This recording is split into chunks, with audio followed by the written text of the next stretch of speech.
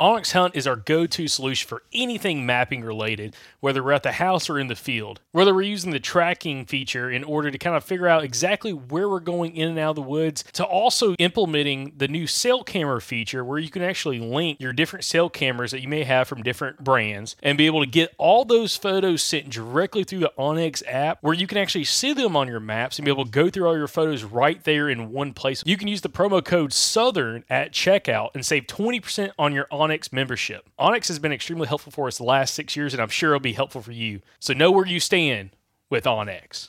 I'm sure by now y'all have heard about the Vortex VIP warranty. It is an unlimited, unconditional lifetime warranty. Absolutely the best warranty in the business. So if you drop your binos out of a tree stand, if you run them over with your truck, whatever happens, you can send it into Vortex and they'll fix or replace it. That gives me peace of mind knowing that Vortex stands behind their products. So hey, head on over to Midway USA and use the promo code SOUTHERN to get a discount on any Vortex optics you order through Midway USA. If you use that code, you get a discount and it helps out the show. So head on over to midwayusa.com and check out some Vortex optics.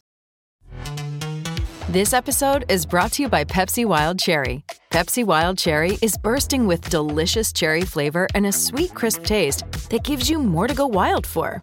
Getting wild may look different these days, but whether it's opting for a solo Friday binge watch or a big night out, everyone can indulge in their wild side with Pepsi Wild Cherry. Also available in Zero Sugar. So grab a Pepsi Wild Cherry and get wild. Meadow Creek Mounts is your go-to mounting option for red dots on your turkey shotgun. And one of my favorite features about this mount is you don't have to drill and tap your shotgun in order to mount a red dot onto your shotgun. I personally have used this mount the last 2 seasons and it's worked extremely well for me. One thing I personally like about it is because it's so low onto the barrel when it mounts to the rib of your shotgun, it allows for a very natural head positioning when shouldering your gun. Also, an advantage of using a red dot compared to maybe just a traditional bead on your shotgun is you get a much more clear view of the turkey and you're able to kind of see what else is around there and making sure you're perfectly on that bird. Now, if you're interested in giving Meadow Creek Mounts a try, you can go over to the website meadowcreekmounts.com and use the code SOUTHERN at checkout to be able to save 10% on your order.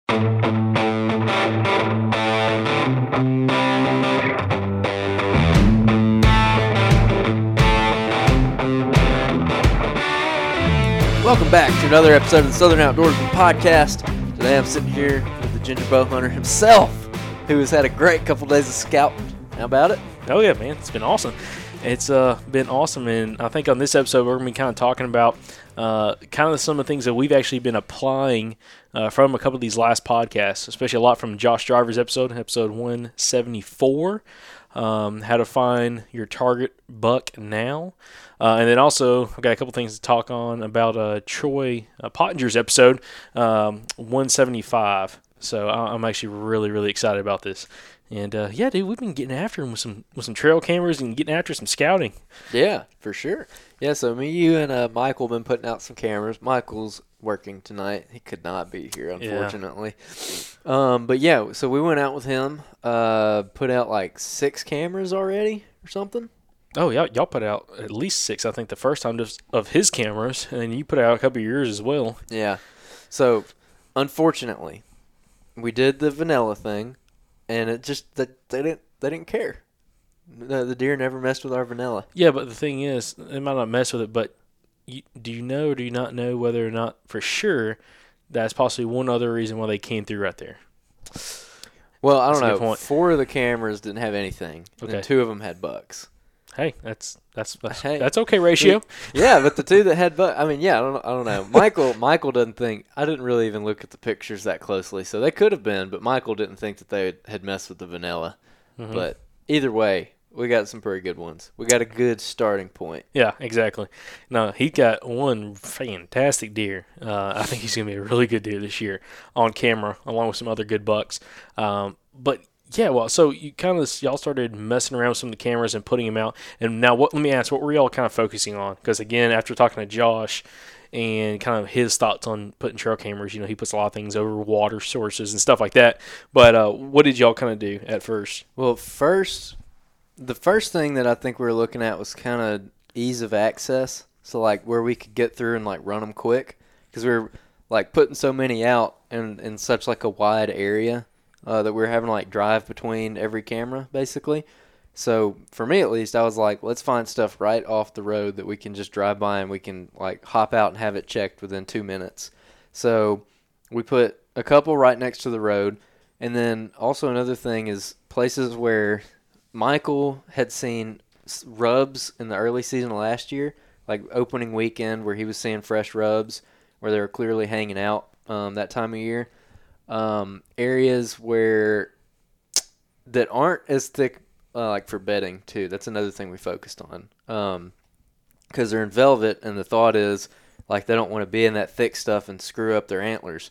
So like a little bit more spaced out, not as thick as we would be like actually hunting, but still thick cover. It's like kind of open, kind of what you put your camera in, that kind of stuff. That's where we got the bucks on camera. That kind of stuff. Yeah. Well, okay. Awesome. So y'all went in, put some cameras kind of close to the road, just kind of as a little starting point. And let me ask this, because I've always thought about this. Okay, so you run cameras close to the road. What is your thought process if you're putting something close to the road? Is it on is a major travel corridor there? It's not necessarily a food source. I mean, what would it be that, you want to put a camera, closer to the road for ease of access? I mean, you're not just like sticking it in a random spot. Yeah. The first one went in a spot where this road runs on a ridge top, and you got some short pines off your left side on the ridge top.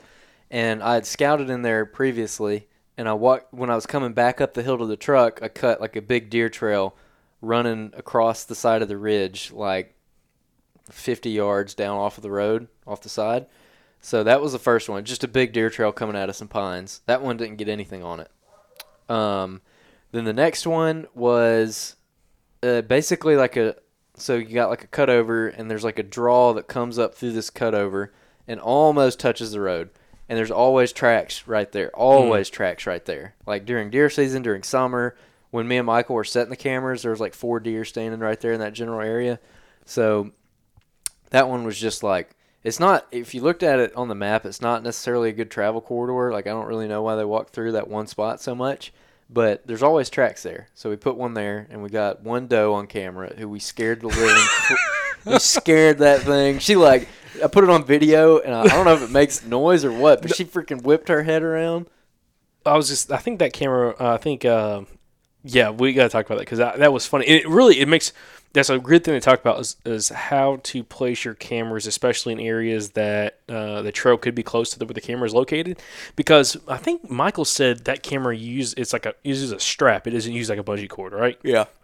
So I think one thing that he was talking about is possibly the strap was moving because it was a very windy day when that doe came through, and dude, she wasn't having it. Dude, she did not like that thing. She saw it, and actually, you know what? She was smelling the vanilla, now that I think about it, because I put the vanilla on that little longleaf pine she was right next to, and it's like you could tell she was trying to check that out, but she saw the camera, and she's like, whoa, what is that thing? And she's like checking it out of the corner of her eye, and then I guess it moved or something, and she just bolts. Dude, she pulled a Bridger. Dude, she ran. I mean, like tail tuck, just ran, and then she came back, stared at it for a second, and ran again. I was like, let's pull that camera out. Yeah. Not in a good spot. Not in a good spot, no. But, I mean, it was super windy today, and it wasn't on a very big tree. But no. Yeah, I'm sure it probably looked kind of weird, especially eye level with her, like, fairly close. That's one thing, because there's, like, this little group of trees that they had to, like, walk around. And I kind of thought about it when I put it out, but I didn't really care. It's like when they walk around, that camera's, like, right there in their face. Which I've had problems with before. That brings up a topic. I was thinking about this when I was hanging my cameras yesterday, and I'm curious. There's a company out there that makes like this little. The best way to describe it's a ghillie suit for a camera, but what? It's like kind of break up the outline of all the camera. No, but I thought about getting like the hot glue gun and just doing your own version of just like making kind of that square body kind of disappear a little bit more. It's not a bad idea. Yeah, and just in hot glue gun, it's not gonna tear anything up. I mean, don't put it on the sensor, don't put it on the lens, nothing like that. Mm-hmm. But put it around the outside edge of it. And I wonder how much that would kind of make it kind of just blend in and not have like those real sharp edges to it. Yeah, that'd probably help with theft too. Will also take off any kind of shine or anything like that, maybe. Yeah. By having something break it up. I don't know. I'm really interested in trying something out like that. I saw one guy. I don't know if it was on the Run and Gun page or what. I think he hot glue like a big piece of bark, and he actually cut out on like think of like a big piece of bark. Oh, that's smart. And he cut out the lens, and he cut out the sensor, and he like hot glued it onto his camera. Oh, that's smart. Yeah. Oh, dude. That's great. That's a good way. I feel like if I did that, I'd lose my camera. Well, see, my thing is, if I ever see a trail camera, a lot of times I don't necessarily see the camera. I see the strap, especially if someone's using a strap, because the strap, no matter what you do, it stands out. Yeah. Like even if it's wrapped around, like you just see that the coloration change. Yeah. So I was wondering, like, is there anything that you can do to camouflage a strap? And this is kind of going like off into the weeds, but I don't know what you could do to, I don't know, do something with the strap to make it kind of disappear. Whether I don't know if you could like if it was on a pine tree, you could probably like bust off some scales and like kind of stick them over. no. Well, I was thinking like something else, is in like maybe not like painting it, but like maybe taking like a Sharpie, doing something just to give it a more of a three-peat, break that like horizontal line. Yeah, exactly. But anyways, this when it comes to the theft issue, but. Yeah, for the deer and everything, I think getting a hot glue gun, do a little arts and craft on the on the cameras, and we're not using super expensive cameras anyways, and then getting some kind of like felt or some kind of yarn or something that can kind of break up the outline of it, kind of using those neutral colors, that would be freaking cool. So that would be. That might be a little project coming up. Yeah, so it's got like I think 5 other cameras I got to put out. I just didn't have enough SD cards. That's always the problem. Yeah, the third camera we put out in a really random spot, but Michael had seen deer there. We've all seen deer there over the years, which I'd have to show it to you. I'm not even going to try to explain it, but we've all seen deer here on the side of the road over the years. And we put it on a trail. There's like a pond down there, and there's a trail coming up from that pond that crosses the road. And I mean, it's out in some pretty real open pines. But like Michael's seen deer there, so we put one there, and I don't think he got anything on that. Then the good camera is right next to where I killed my buck, or is like pretty close to where I killed it. Same like pine stand, and we just walked down this little road, popped off in the woods, walked about 5 yards, and there's the trail like cutting around the knob of this ridge, just like kind of wrapping around the knob of it, and it just like it looked like a deery area already. Like there's big trails cutting through there, and it just looked like a place where it's like, yeah.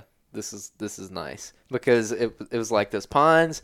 They're not there's good underbrush. There's blackberries in there, so it's like briery. It's pretty thick, but it's not like a high stem count where there's like a ton of like little saplings and limbs everywhere. The underbrush is like underbrush. It's not like saplings basically. So I feel like a deer could walk through it pretty easily and not have his antlers getting caught up in crap while he's in velvet. So that one is the one that the big buck was on, like the biggest buck, I guess. And then the last one was in like a little hardwood drainage off the road, like actually in the hardwoods on a logging road. Mm-hmm. And he had, I think, 2 or 3 different bucks on that one.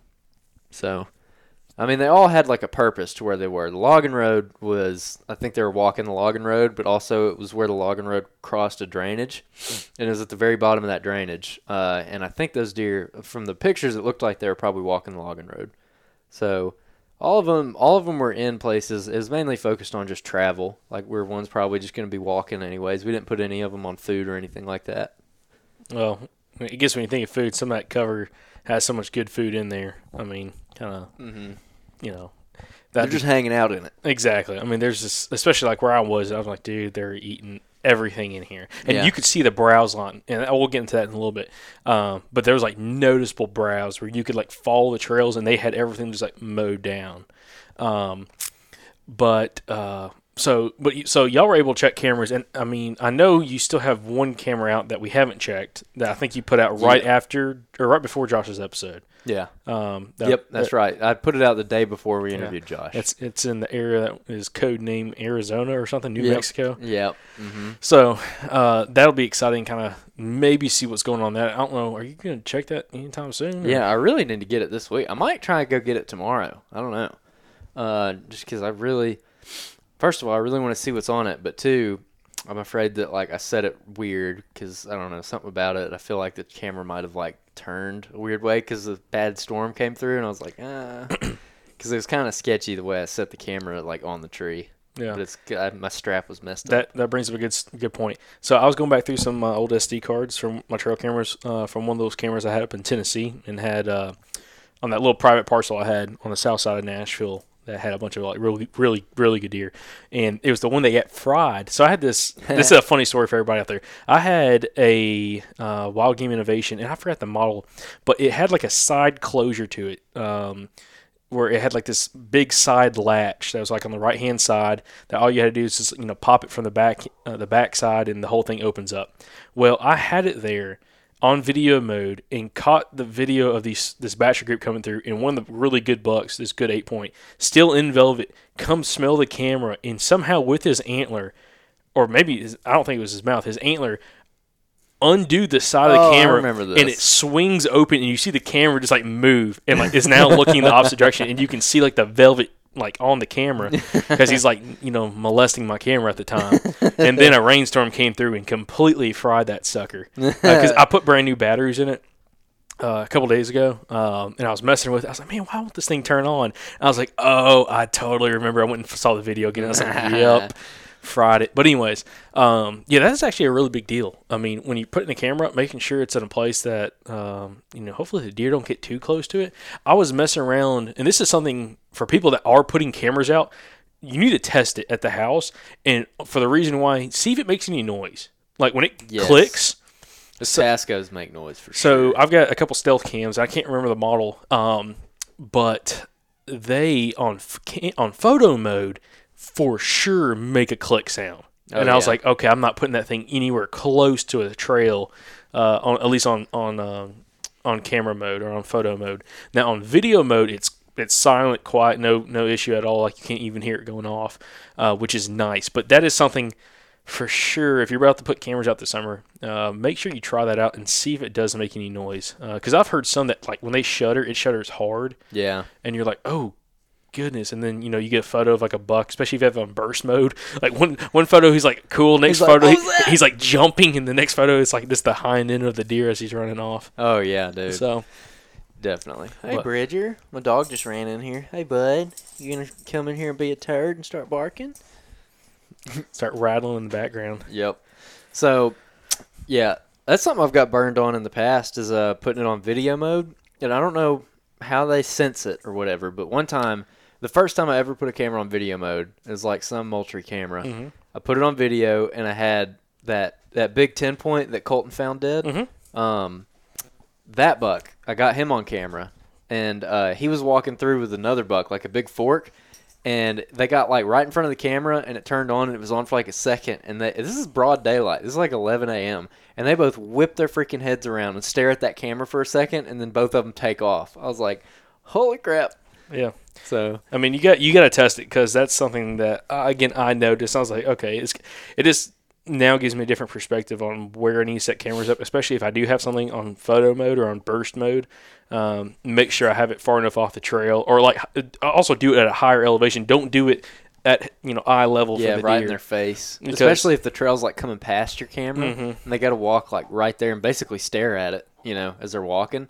That could be a bad situation for sure. Yeah, that seems actually. Well, that's something that we were looking at when we scouted with Michael the other day. Let's talk about that spot. That spot gets me fired up. I forgot all about that. Oh, yeah, we can go down the rabbit hole on that, dude. So we're going in chronological order here. Yeah, we are. Good point. And except for at the end, I guess we'll probably talk about Wyoming because we drew our tags. Oh my god! So monster whitetails. I'm so excited. So it's about to be bad for them deer out there. So we went scouting with Michael. That spot was, dude, dynamite. That spot's jam up, son.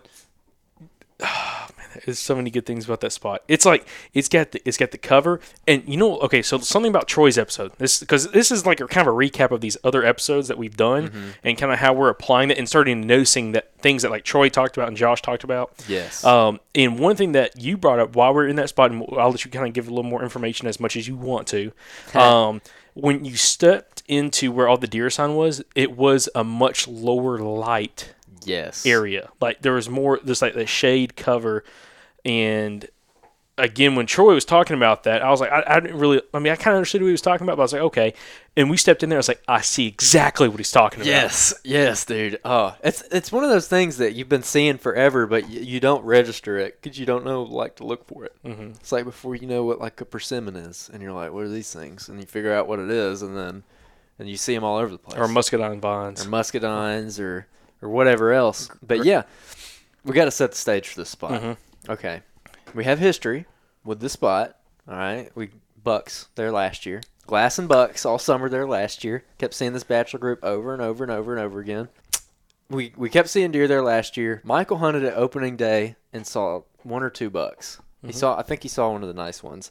And then I don't think we really ever hunted it again because that's what we do. I never hunted it. We find deer and then we don't hunt them. Yep. Because that's effective.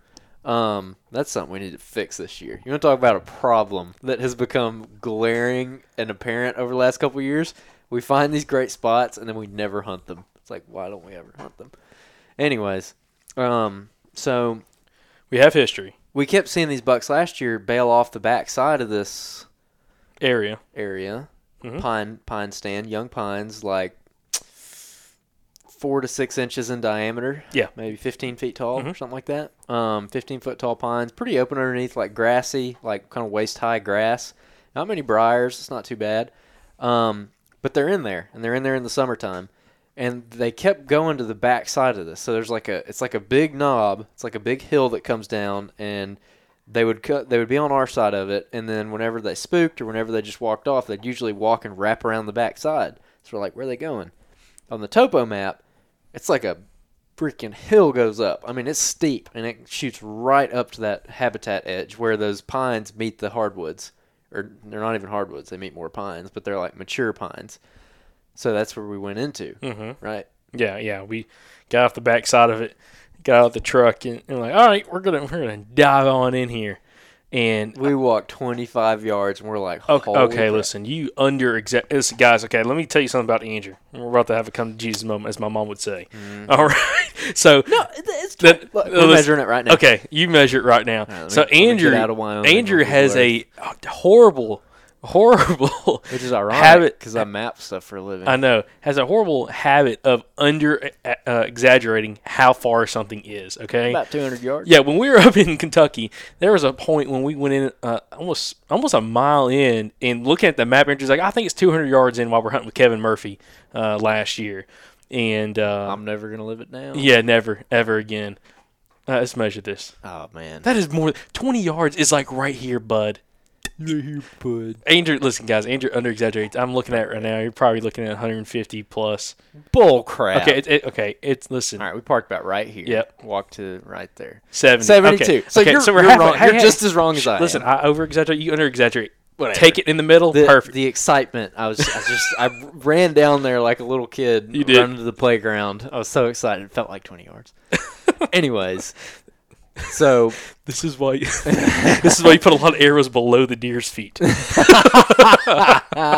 Okay, keep going. Okay. Actually, that is. Andrew does not own a rangefinder, by the way. Yeah. So I don't need it. I just eyeball it. He hunts traditional. Okay. So walk off the backside of this. Mm-hmm. Instantly find deer sign. Oh yeah. Instantly. As soon as we hit the habitat edge, there it is. Yep. Bunch of stuff. There's turds upon turds in this area. There's so much deer crap. It's everywhere, just sprinkled as though it's like a flower girl came through there sprinkling deer turds. Yeah, and you'd call it. Would that be a hard or soft edge? I guess it'd be. It's a hard. I don't know. It's a hard edge. It's definitely a hard edge. Okay. Because you don't have like a slight there's no transition between the mature timber and the pines. A lot of people think of hard edges as like a cutover, like a clear cut, and then standing timber. Or like a field in standing timber. That would be like a hard edge. Yeah. So okay, hard edge. That's a hard edge. Okay, it's a hard edge. I like it. Like a soft edge would be like a field where then CRP and then CRP. There's and a buffer timber. strip. Yeah. That's a soft edge. Yep. Yeah. Yeah. Think of it like a curve on a graph. Like if it's real steep, it's a hard edge. If it's real gradual, it's a soft edge. Beautiful demonstration. Beautiful. Okay. All right. So we dive off the backside and instantly like we are in at least a spot that they are comfortable in. Big trails cutting through here. Big trails. We're like this is definitely where they were going last year. Them and probably a whole heap of does in there. Yeah, for There's sure. probably a bunch of does. So, instantly find rubs. I think I found one scrape in there. And a bed. Well, one of the first things we find is the big bed. Giant bed. Like, just hop over, and it's right at that high terrain edge, Yep. which is what Josh Driver would talk about. Yep. That high terrain edge, and there is a bed perfectly positioned there with, you can see the exit trails. You can kind of see how he's coming in on it. I mean, and it's a big bed. Big bed. Yeah. And I'm like, this is the spot. Mwah. Michael put a camera on the bed, right? Yeah. Well, he wanted to get it really close. We finally were able to position. He was able to position it to a pine tree that was probably 8 yards or so away, just trying to give it a little more distance, and pretty high up a tree. And kind of on at an angle. Yeah. So it wouldn't be looking right at it. Well, he's looking. Yeah, exactly. But one thing that was really special about the bed, remember? So we're sitting down in there, and he wanted to put it out on this tree that's closer to it and cut a limb, and sitting down in there, kind of knowing where it's facing, how the sun comes up. You could tell that buck was sitting there because of that tree in front of him. How much shade? Oh, yes. Yeah, How much shade it was putting down? yeah. Okay, yeah, that's a really good point. That's a great point. So this bed right there, like it laid down a ton of shade because like he's laying there and there's a tree, there's this like a younger tree right in front of him. I can't remember what it was. I don't know what it was, but it's probably 4 inches in diameter, maybe. Yeah. But it was tall, real And it tall. came up, Tons there's a big limb that came off. Yep. Like a big, real brushy limb that came out right over top of the bed.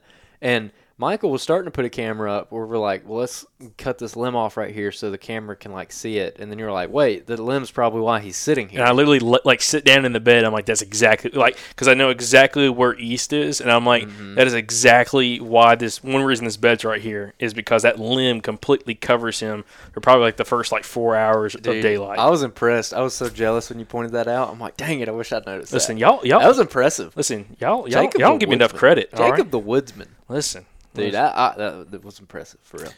It was pretty awesome. But the cool thing is, you could tell before we even like walked down the side of the like that drop off right there.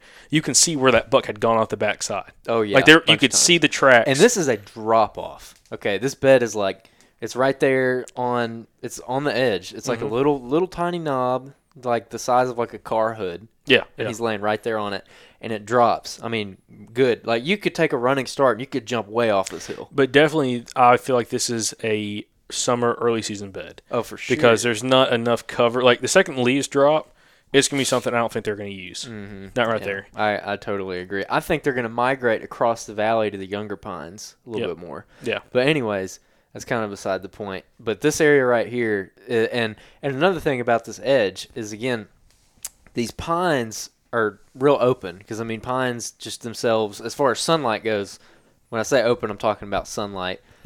The pines are they let a lot of sunlight in. And so that's why you have that understory. So when you hit those more like the deciduous trees right there on the edge, all the hardwoods and then some mature pines, they shade everything out. So there's a decent understory there for like early season hunting. High stem count. A lot of saplings in there. Yeah. Not enough to like keep a velvet buck out of it, I don't think. Listen, I've got a different thought on that, but keep going. Oh, really? Yeah. I don't think it matters. Oh, I really okay. don't think it matters. Okay. I don't know. I don't know how sensitive it is for him, but after seeing what I don't think it's. I don't know either, to be honest with you. I'm Yeah. just repeating what I've heard other people say. I keep going. Okay, so I'm anyways. not trying to derail the conversation. Well, you get in there and it's like it's cooler and it is a lot darker. Like it's significantly darker Yep. in there. And we were there in the afternoon, and you could definitely tell how much more shaded it was in that cover and how much cooler it was, and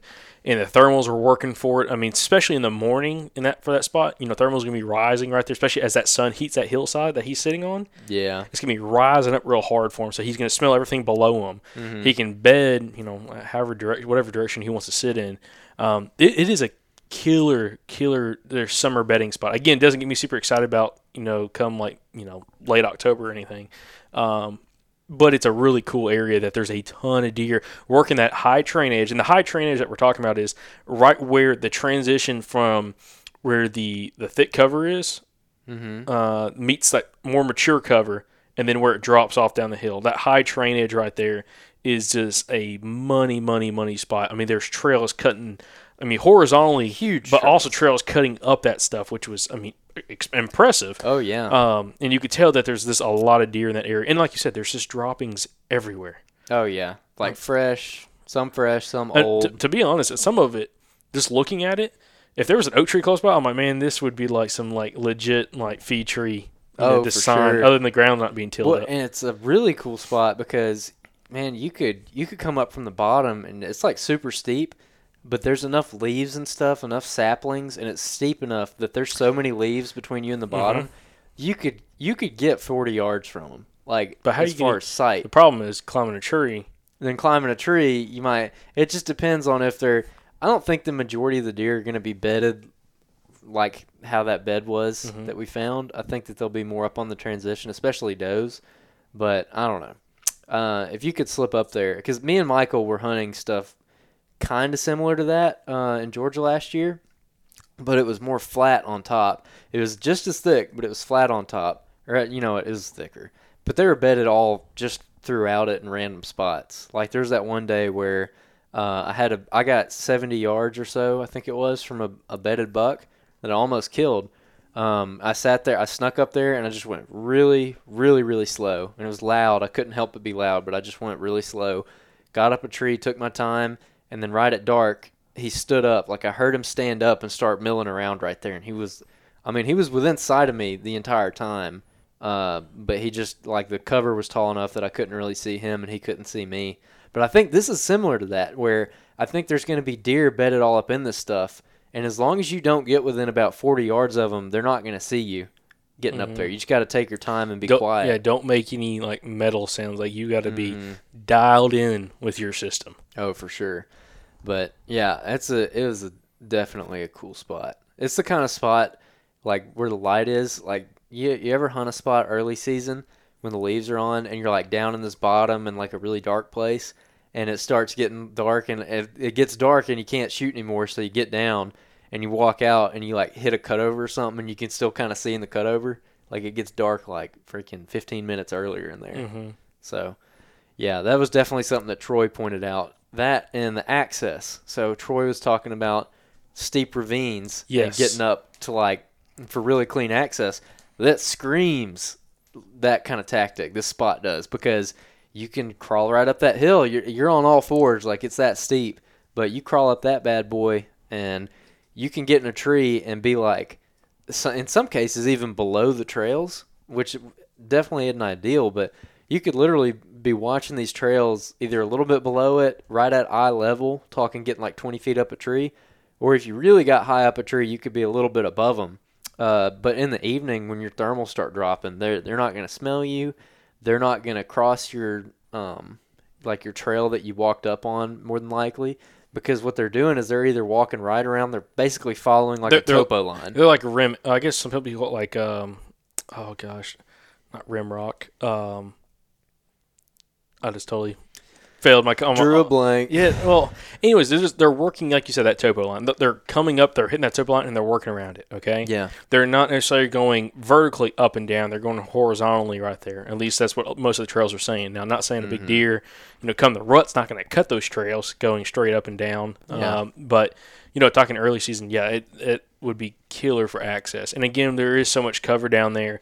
In that drainage and kind of working that super steep hillside, there's so much just like leafy cover. As long as you can get in there and get up on the backside of a tree, quietly, I feel like you could get in a really cool spot. So yeah, that's really exciting. Definitely helps you notice that stuff. With these podcasts that we've done with Josh and Troy and all the other people in the past, I feel like one thing I'm starting to do is taking individual things that they talk about and kind of focusing on that and trying to figure it out, rather than, like Troy's episode was a freaking humdinger. Like it was a long podcast and there's a ton of information in it. So much that I forgot most of it by the end of it and I had to listen to it again. And even then it's like, it's hard to take in that much information, in a day. So it's like, take one thing Troy talked about, figure it out, and then do the next thing. It's like eating an elephant one bite at a time, So I think that the whole light thing, I think that I know what he's talking about now. So now I'm going to go try and find me a big old scrape. Now that also goes hand in hand. Talking about that light with the aged pines that we're finding the deer in. Especially like later in the season. Oh yeah. Like that. I mean, there are pockets where there is quite a bit of sun coming through, but it is still fairly shaded in that stuff. Oh yeah. But it's not as shaded as like a bottom is. Correct. Yes. But again, hey, they love moving in it, so that's a win-win right there. But yeah, anyways, that spot we're talking about, we actually got it pulled up on the map here. It is really, really interesting. And again, it was kind of cool to get those perspectives and find some of that sign, some of that old rubs and rut sign, but also kind of see all those trails, how they're kind of working that, which again, to me, gives me a better idea of, like, especially in some of these areas where it's fairly steep, how deer are using that. Mm-hmm. How they're cutting trails, which kind of applies a little bit later on. But after that, I'm trying to think, what else did y'all do? You haven't been back out since then, have you? No, I haven't. That was the last time I scouted. Man. Then you went out and stole all the thunder. Oh, dude. Yeah, so I went out. You haven't even told me about this. No, no. You were saving it for this podcast. I know. Mike was like, man, why are you holding it out on me? He's like, if I found a 200-inch deer, I'd let you know. I'm like, I'll save it for the podcast. I'll call you afterwards, man. Oh, jeez. Anyway, but it was awesome. And really what all kind of happened. So Saturday I had to work midday with a family of mine and was able to get off. And when I got home, it was so freaking hot. It was like 94, 93, something like that. Oh, man, I got so freaking burned on Saturday. Oh, yeah, because you were floating. I floated the river, the Cahaba River. By the way, did y'all do pretty good? Yeah, we caught a bunch of Clay caught way more bass than Was that Clay? Yeah. Oh, I was wondering who that was. Clay, yeah, dude, Clay tore them up. Clay caught some nice ones. Yeah, we kept a bunch of bass. I ate bass. Sorry if that offends you. How many did y'all keep? How many did y'all get? Total. I don't know how many we caught. I only caught 4. I think he caught 6, and we kept like 7 of them or something like that. Okay, 7 or 8. Let's make sure then. Okay, gotcha. Limit's 10. Yeah, no. I'm within the law. I'm just double. Hey, listen, just double checking. It's pretty good. What I've noticed about not just like the Cahaba River, but any like flowing river, is I seem to do better when the flow is up and there's faster moving water. And most of the fish that we were catching was in the faster moving water in like the rapids. So it's just like deer hunting. You don't want to hunt. You don't want to fish the pretty water. You need to get in the turbulent mess. That's where the fish are. But for real though, I was legit thinking about that. That's such like a terrible cheesy analogy or whatever. But actually, I had the same thing happen to me today. So, dude, we're out there fishing the Black Warrior River, and I was. This one of my uncles are like, oh yeah, we're not catching anything out in the open water. It's all by the weeds. I'm like, dude, it's just like deer. They want to stay in the thick cover, man. Dude, that's what I'm saying. Like, it applies to a lot of species. Oh, yeah. It really does. We hadn't caught a fish yet. We had floated a good ways and hadn't caught a fish. And Clay's like, it ain't looking good. And we get to these shoals, and it's pretty steep shoals, and like the water's moving pretty good. And right in the middle of them, there's like this big pool. Like a big eddy right there, and I was like, "Oh, I'm about to catch one." So I threw across that, and dude, I got right in the middle, and it was like, "Bam!" I was like, "Yeah, let's get it, son!" And then we started catching a pretty decent amount. But yeah, dude, all the fish, all the bass that we were catching. I'm sure you could catch them in the open water. I just suck at fishing, but in those little turbulent pools, man. That's where they were. They just hit whatever's coming down. Yeah, man. And plus, I think maybe it has something to do with like they don't have that much time to like see what they're eating. Yeah, it's a quick bite. They're if they're hungry, they're gonna hit it. Oh, it's mean. It's aggressive when they hit it like that. But yeah, it's the same way with deer, man. Can't fish that pretty water, that pretty flat water. Dude, I floated a section. You could put my John boat in it with your motor on it, and you could run a couple miles. Like it was like that. It was like 9 feet deep or something. I couldn't touch the bottom with the paddle. I was like, dang, I should have a John boat. It sucks paddling on this flat water. And we're way off subject now. What were we talking about? I got super sunburned, and then you scouted. Yeah. No, so it all kind of started. I was kind of getting all my cameras set up and dialed in that afternoon, and it was so hot. I'm like, I'm just going to go the last like 2 hours or so. Get out there around like 5 o'clock or 5:30 and scout the dark. And I was torn where I wanted to go. I really was. There was a spot that you had mentioned about like, hey, this would be a cool place for you to check out behind a certain thing that we were going to go fishing. And, okay. Oh, yeah. Anyways, yeah. So I was thinking about like going over there, And I was talking to our guest for next week on the phone, who's going to be a good one, guys. Just going to let you know. But anyway, I was talking to him, and I pulled over, and I was like, you know what? After I got the phone with him, I was like, you know what? I'm going to go back to someplace I haven't been in a long time, like in a specific area. Oh, reliable. When I first started hunting this place, there was this one spot I went to, and consistently was on deer. And because of like this kind of the habitat and everything, it kind of grew up and it made it very difficult to hunt that spot. Well, it's still thick, but it got to the point where I think I could punch through some of it, and there were some drainages kind of going up in that area. And I'm like, you know what? I want to go over there. I'm going to punch into one of those drainages that I've been wanting to go to for about 3 seasons now, and just see what it looks like. You know, I got a couple cameras in my bag. I'm going to try to go see if I can find, you know, any old rut sign from last year, just to kind of get an idea, you know, if there's a lot of possible does in the area that the bucks are kind of coming through checking. But also, just see if I can find any fresh sign kind of that would make sense to put cameras over.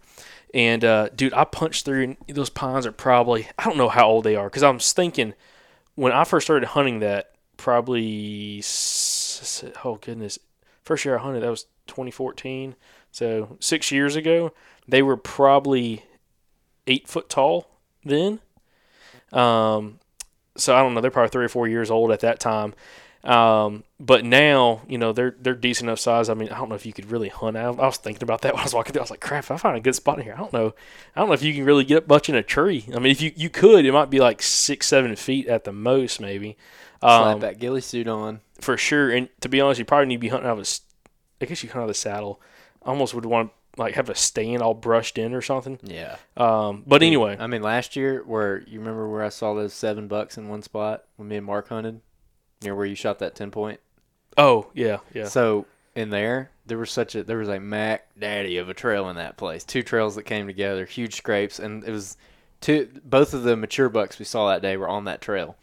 And there's this one little longleaf pine that, like, I'd be bowing that joker over if I got in it, but I could get in it with the saddle. And I was, like, at home. I was trying to get Tiffany to, like, somehow make me, like, I remember you saying sew that. me a ghillie suit with, like, pine needles in it. I'm like, you think you can do this? She's like, maybe. Never did it, but I still want to do that. Yeah. Get me a pine needle ghillie suit and get up in one of these little old pines. You need to, this is a side note, but you need to try to find some artificial pine needles. Oh, yeah, don't use real ones. They just fall. I know. Listen, I'm full of them. I'm not trying to. Where do you get artificial pine needles? Hobby Lobby or someplace. I guarantee you can find them. 100%. I hate anybody no, but who's dude, got a wife or a girlfriend who likes Hobby Lobby probably hates it as much as I do. Yeah, but listen, you could actually, that would be another cool arts and craft. There you go, arts and craft. The Southern Outdoorsman arts and craft minute. No, but yeah, you could do that. That would be like extreme whitetail tactics, getting up in like a 5-inch diameter pine tree, like 7 feet up. Think about it, man. You could probably kill some freaking deer. Who's doing that? Like, who is doing that? Not anybody around here. Nobody. It's sketchy. You ain't putting a climber on it. I'll tell you that. It's like at this point, it's like, well, the freaking deer are in there. There's no doubt they're in there. Okay, all right, we got a project. Let's do it. I think that would be cool. I would be 100% down. The biggest thing is you would. The biggest problem is you would have to set up in a way where they're coming on your strong side with your bow. If you're in a saddle, if you're in a stand, well, he's still strong side. You want the least amount of movement possible because you are not going to be high up. Yeah. And you need to be super, super duper camouflage. The face mask, gloves, the whole 9 yards, looking like you're part of that pine tree. Yeah, definitely. Dude, I feel like going and hunting like in those pines like that would be like the southeastern equivalent of like what Dan Infalt does out in the marsh.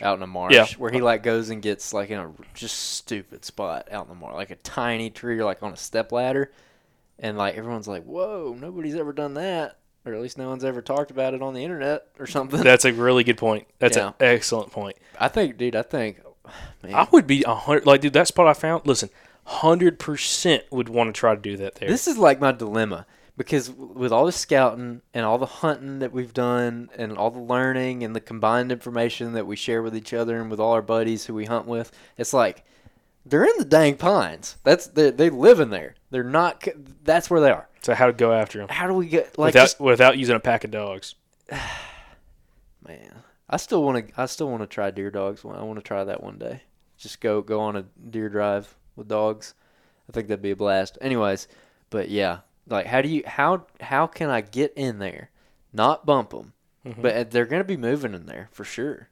It's just like I don't know. Well, It's a whole risk versus reward thing because when you're narrowing down on an area like we're doing here, it's like, gosh, I'm like kind of afraid to go up in there. You could hunt in them where I was at. So kind of going back to that, so I decided to go to this spot. I've never been to this one drainage. I've gone to another drainage, in the same area, but not this one. And it's just really skinny, and parked the truck. Had to hike quite a bit down the road to kind of get in position, and was able to punch through. And kind of get into the pines, and I was so amazed. The second I popped through them, I was like, okay, first off, this is a little bit more open than I thought it was going to be. There were places that had a ton of like honeysuckle, and I don't know, whatever. It wasn't muscadine, it was some other vine that was like choked out, and like from the road, you were like, this is impenetrable.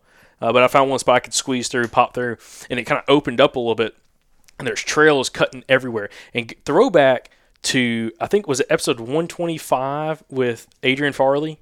Yes. When he's talking about killing bucks barely far enough off the road to be legal. Like, not like he's trying to do it, but they're sticking that close to the road. Oh, yeah. I found that, dude. I found the faintest trail that you could tell deer were working not, 10, 15 yards into the pines, working parallel with the road.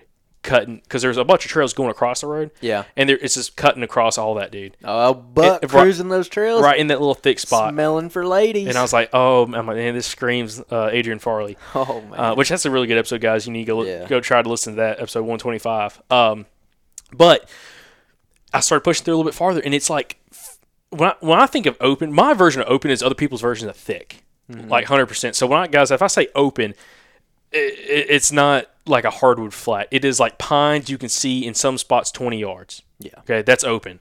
And I'm kind of like working down, and I only go probably 30, 40 yards, and I hit what looks to be like a really old possible logging road when they logged it that was going like left to right in front of me, and I kind of hit it right in the middle. Kind of T-boned it. Exactly. And right when I hit there, dude, I'm like, all the deer trails just like merged. Like you could see trails working down that road, and like there's trees planted there. It's not like it's cut out, but it's trees planted. There's grass growing everywhere. Like it's not an actual, like you couldn't take a 4-wheeler or anything down there. It's still thick. But anyways, all these trails merged right there. It's like, man, this is a killer spot. Were there scrapes running down that logging road? I didn't walk down the road much, okay? So I'll be honest, I didn't see any right there. But I was looking for them because I was like, this would be a perfect spot. But what I actually posted on the Instagram video, the last camera I actually put out right there. So I came back to it when I was coming back out. But just on the other side of where that old logging road is, everything's just grown up. I mean, all these pines are, again, probably, 5-6 inches in diameter. On the back side of that is just a wall of vines. And I'm talking impenetrable. Nasty. I'm talking like the deer weren't punching through it. Okay. And I was like, this is that subtle habitat edge that you can't see on the map, because you cannot see it on the map. You cannot see the transition from what I call like semi-open pines, which for a lot of people would be like really thick stuff. Like my uncles, if I took them there, like, this is thick as crap. I'm like, no, keep going. Child, please. Exactly. But on that edge of like these semi-thick pines to, I'm talking impenetrable wall of thick cover, which is great because it's funneling the deer. The deer aren't just punching through. They have corridors that are slightly more open that they've kind of, browsed everything down to be able to go through that stuff.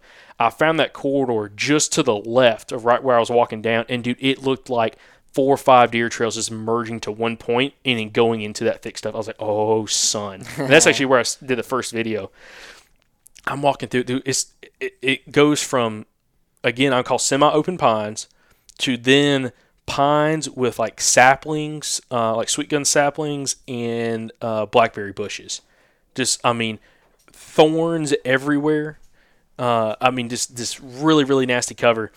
And I keep going through it. I'm kind of working down this trail, and it's a trail, but I'm like going under freaking briars. I'm pushing stuff out of the way. I'm torn up, dude. Arms were bleeding at that time. And I finally get to where I can kind of start to see, like, I can see a white oak in front of me, like at 5 yards. And this stuff, like, dude, you can't see more than like 5 yards. That's my kind of thing. And like, you couldn't shoot period. Like, the deer could be 5 yards from you. Even with a rifle, good luck. How about a 45-70? Okay, maybe might be a punch through that. Oh, brush gun. Yeah, 300 grain bullet, freaking flat nose. Oh my gosh. Yeah. But anyways, finally popped through into the head of that draw, and it was just like like aha moment. Like there's like one fantastic size, probably 14, 16-inch in diameter white oak right there. That just sits in a perfect spot right next to that thick cover. The head of that draw, though, what I found out, the head of the draw, the deer aren't necessarily going directly into the head of the draw. They're kind of coming at it at an angle. Like if the draw was running north to south, the deer are coming at a 45-degree angle, either from like the northeast or from the northwest coming to it. They're not coming straight from the north-south because it's so thick. It's like a wall. Yeah. Which is awesome because it allows you, if you were going to hunt that, you could sit there at the head of that draw with your scent blowing from in this description, to be blowing from the south, and they're going to be coming from your sides. So they're going to have the wind in their face coming from like your right and from your left. Okay? Yeah. Exactly like what Troy was talking about. Okay. I hit that, and I'm like, it opens up. There's deer. I mean, by the way, there's deer sign all in here. There's droppings everywhere. Like everywhere. The second I hit the timber from the road. Was it more than where we scouted with Michael? On par, probably. Yeah, on par for sure. But it was a lot of fresh stuff. That was like the biggest thing. And I started working down the edge, and my goal was I was going to work down the left-hand side edge, kind of working that transition down all the way to the end of the draw, to the mouth, and then come back over there on the other side. Well, I started doing that. Started working along and wasn't finding a bunch of deer sign actually in the drainage. And the drainage isn't steep. It's very slight. Like the elevation change might have been 8 inches, 10 inches. Kind of flat on this ridge. It's steep going up, and then it plateaus, and it's very flat. Yeah, I guess you could look at it that way. Well, at the head of the draw, it's just very subtle. Like nothing's very special. Like there's a slight little drainage going through it. Slight drainage that goes down, and then it hits that military crest. Whoa, quest. And then it goes, drops off. Yep. Hard. So, anyway, I'll start working down it and, start finding some trails that are crossing it. But most of the trails I was finding, you can see they're working down the edge of that stuff. And again, this area is, a very high stem count. There's a lot of, in the drainage it's not, but on the edge of the drainage and in those pines, it's a high stem count, sweet gum saplings along with the pines.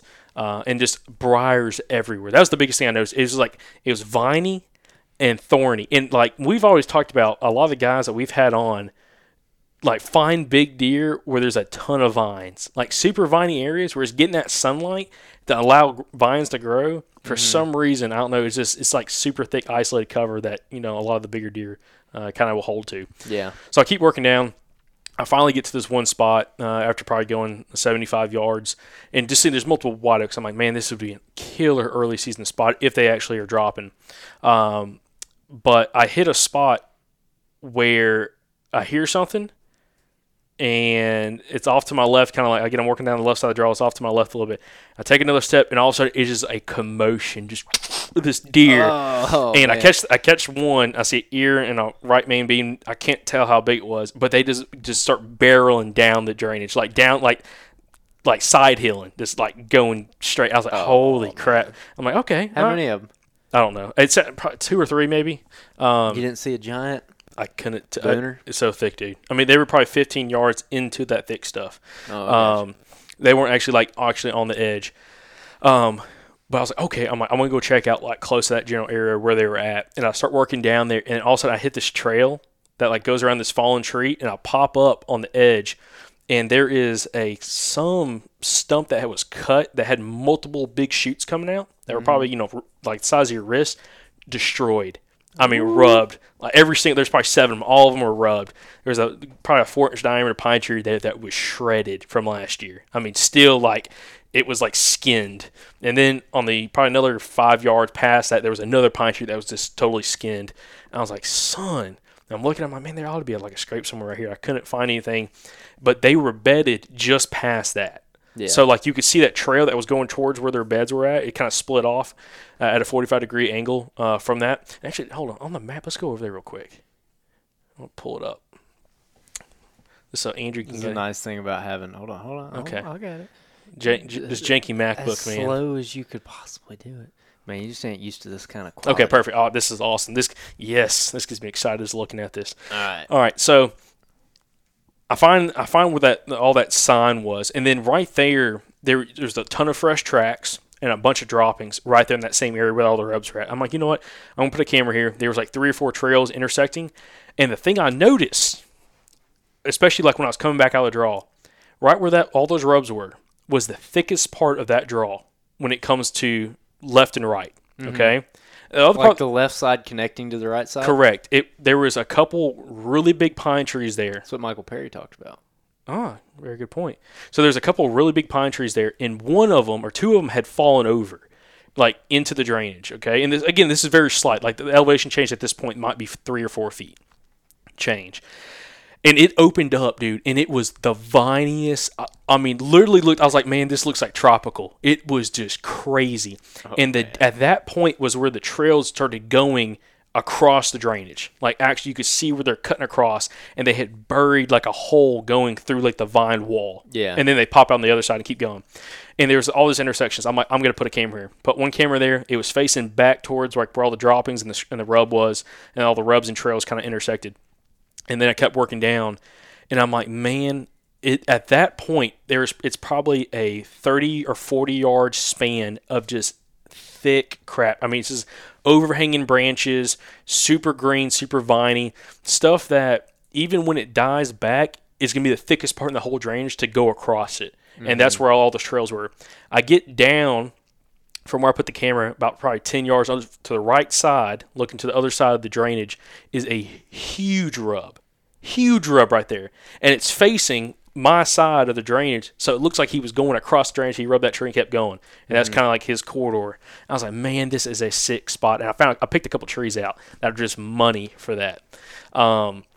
Keep working down. And then on the left-hand side, I'm at this point, there was an old logging road that just like popped out of nowhere. It was like very much like what we'd call a micro terrain. Yeah. Like you can't see it on X or even CalTopo. It's not sensitive enough. But there was like this, old logging road right there that formed like a little bench from like the drainage, and it started getting a little more steeper in elevation. And I turned around and was filming, and all of a sudden I look behind this pine tree on the logging road, and I see like a main beam and like the skull, and I'm like, oh my God. And I started filming, and I was like, guys, I just freaking walked up on this like big deadhead, and I come around, I saw it, I was like, holy crap. And anyways, it was a nice one. But he was dead right there. And I was thinking, one thing that I'd noticed going into this area, there was no people sign. Not even logger sign, like when they came through and cut. Yeah. Nothing. And I'm like, that was something when Troy, kind of going back to some of these episodes, Troy had talked about in his episode that, there man, he is. old Bridger,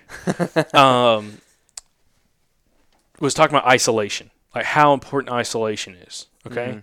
Mm-hmm. Actually, no, I'm sorry, that wasn't Troy. That was Josh. I was listening to Josh's episode today. Josh was talking about isolation, how important isolation diversity. I was just sitting here looking at this, thinking like, this is textbook isolation. It's not far from the road, but to get to it, you're going to either have to come across from the other side and come through this massive hellhole of a valley, or you're going to have to walk through a thicket, or you're going to have to walk past the thicket and J-hook up into it. So there's no easy way to get into it. No easy way, period. So when I found the head, it kind of reassured me on, okay, this deer was probably, whether it was shot and wounded and died or just died of old age, which I don't think was of old age because... No, he's got his teeth. We'll talk about that in a second. Yeah. We'll talk about that in a second. But I for sure, just kind of looking at it, bones are scattered everywhere. I'm like, I'm sure this deer was probably shot and wounded and came back to this area because he was, this is a place he felt comfortable because of the isolation. Yeah. And it absolutely was a place that I feel like is extremely isolated. Even though there could be hunters around you, 300-400 yards around you, a deer here would not feel pressured. And I feel like it would move very naturally throughout daylight hours, throughout the season. Mm-hmm. Does, bucks, everything. And that kind of confirmed it with me, find that deadhead there. Well, this spot that you're talking about, I've hunted it one time, the exact drainage that you were in, and the one time I hunted it, I saw a buck. And you were like close to the mouth, right? No, I was like right here. Ah. I was close to where you found the deadhead, but I was on this edge. I was on this edge right here, and I was watching this. Uh-huh. So I was watching out into the thicket. But yeah, so I'm like, I know exactly what you're talking about when you're talking about this place. But I'd hunted it one time, and a guy came in and started running rabbits, and there was some beagles. Hey, that's a good deer the habitat. buck's still in there. Yep. So, anyways, it to me it just confirmed it. Finding the buck in there dead. Even though I know there's a lot of people like, oh man, that sucks that the deer died. I'm like, whatever. Well, there's a lot of other good deer there. Yeah, it is what it is. I don't care. Yeah, but the cool side part is, and I'm going to talk about this before I kind of keep talking about what I'm talking about. Jeez, can't talk. We actually have history with the dead buck. Yes, I got him on camera in 2018. 100% the same deer. Yeah, and it's on socials when this drops. We're gonna post the video of that buck that we have. But yeah, got a video of this buck.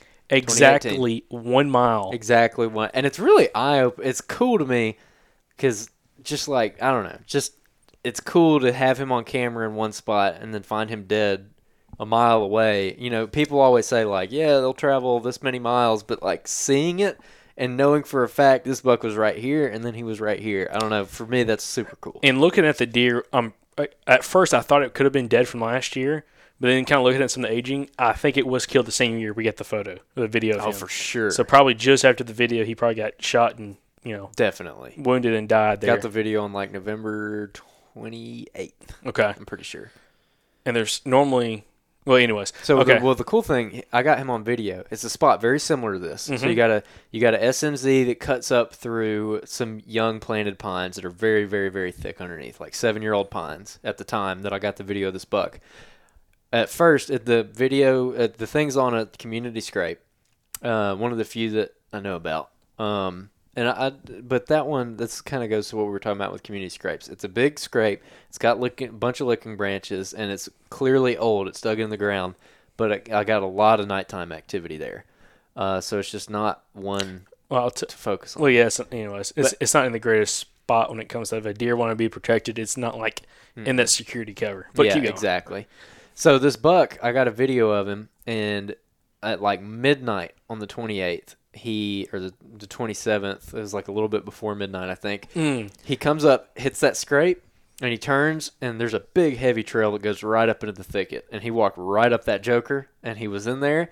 Next morning, 8 a.m., here he comes. 8 a.m. on the dot. He comes right back down the trail, down the same trail he went in. And he does a great, he comes right in front of the camera. Oh, he walks right up. One of the best videos ever, trail cam videos. Oh, dude, I love that video. Especially when we find him, and he's like, we don't have him in here. I was going to say. But anyways, people can't see it anyway. Hey, Tiffany, will you run out there and grab that big, giant dead deer and bring it in here? The big deer skull? What? Well, yeah, I know, but I want to play with it. But anyways, so, yeah, it's a cool video. He comes up, he shows you everything, and then he walks right up to the camera, and he puts his head down, and then he jerks it back up. You're like, oh, he's huge. That's a good deer. But anyways, it's really cool that, again, we have, history with that deer. He was killed exactly 1 mile, or he died, not killed, but he was died exactly 1 mile from where you had to get the photo or get the video of him, and actually on the same main ridge, which is kind of interesting. Oh, man, here he is. Golly, it's a nice buck. That was a really good deer. Oh, I'd kill the heck out of this deer if he stepped in front of me. Nice buck. You try to kill him. But just big 7-point. Nothing crazy. Just a big, tall 7. Nope. Beautiful deer. But yeah, he's on the same like ridge system. So if you separate ridges by creeks, then he's on the same ridge, but it's a mile up the ridge, higher in elevation. That's one thing cool though about this area, or about like areas that we hunt, is that you find some of these super, super, super long ridges. Yeah. Which is kind of something really nice because I wonder how much just like that main ridge is like that core area or like that home range for bucks like this. Yeah. Yeah, and it's like, how did he get from point A to point B? Like, that's super interesting to me. It's like, how did he make it all this way? Like, what route did he take? Did he live here where you found him dead, or did he hang out more over where I got him on camera? Mm-hmm. But again, the most interesting thing about it to me is where I got him on camera and you found him dead in like very similar spots. I was about to say the same thing. Yeah, super similar. Yeah. And that was, again, I found him, dude, but I was beyond excited. Oh, yeah. That's a nice buck. But again, it shows me, unless there was somebody hunting in there and they just didn't find the deer, which I'd be surprised if they didn't, because he was kind of placed right on the edge of, like, that thick cover, like the open drainage. But there's so much security cover around there. I'm like, there's got to be more deer in that area that feels secure that they're going to be in there, throughout the whole season. Well, I'll say this. So where I got him on camera, right on the other side of that drainage, I got a stud on camera last year. You can barely see him. I know I showed you the video at some point, but it's the day that I went in there to check my camera, and it was on video, and he was the only deer I got on it, and I bumped him past the camera. Oh, on the yes. way in. Yeah. He's a good deer. That was a good deer. He's a Really- good really deer. good deer. So he could be, it's like, who knows? He could be hanging out. You might have bumped him out of there with that bachelor Yeah, group. you're right. But anyway, kind of working past the deer, one thing that was very noticeable for me is I didn't find very many trails that were just cutting across that drainage. Because by the time I found him, the drainage got fairly steep, especially on my side. I was at a much higher elevation, and most of the trails at that point for sure were all cutting, like they're all side hilling.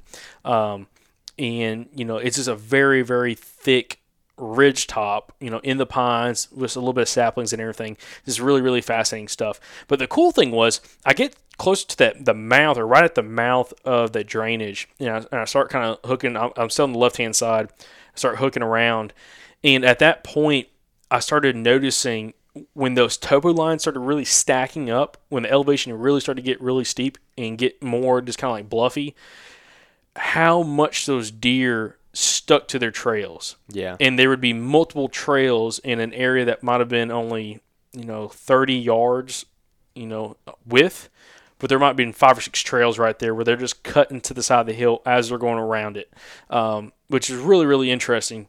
And that was something I thought about. Like, if you set a camera up somewhere like that, where you're covering, you get put up high up on the hillside, angle it down on video mode, and you can kind of look across all 4 or 5 trails or 6 Yeah. trails. I wonder how successful you would be to kind of figure out, first off, when deer are coming through there, but have, a little higher chance and higher odds of, getting that deer on camera if they're coming around those trails quite often. But I thought that was really, really, really cool, and how they use that terrain to their advantage.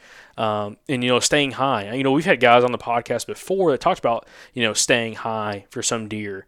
Especially in some parts of the country, and definitely in this area, it feels like, them going down low, they're so exposed, and there's no advantage of being down there, like, at all. Yeah, there's none. There's absolutely none. Like, that is, as Josh talks about, Josh Driver, like negative terrain, like terrain that They're just not hanging out. yeah, it's areas that they're just not hanging out in daylight hours. Those drainages definitely are that for the most part. I'm sure you probably could catch a deer down in there, but there's like no advantage of them being down low versus being up high, unless it's strictly for them needing to go get a drink of water. Yeah. But other than that, I can't imagine.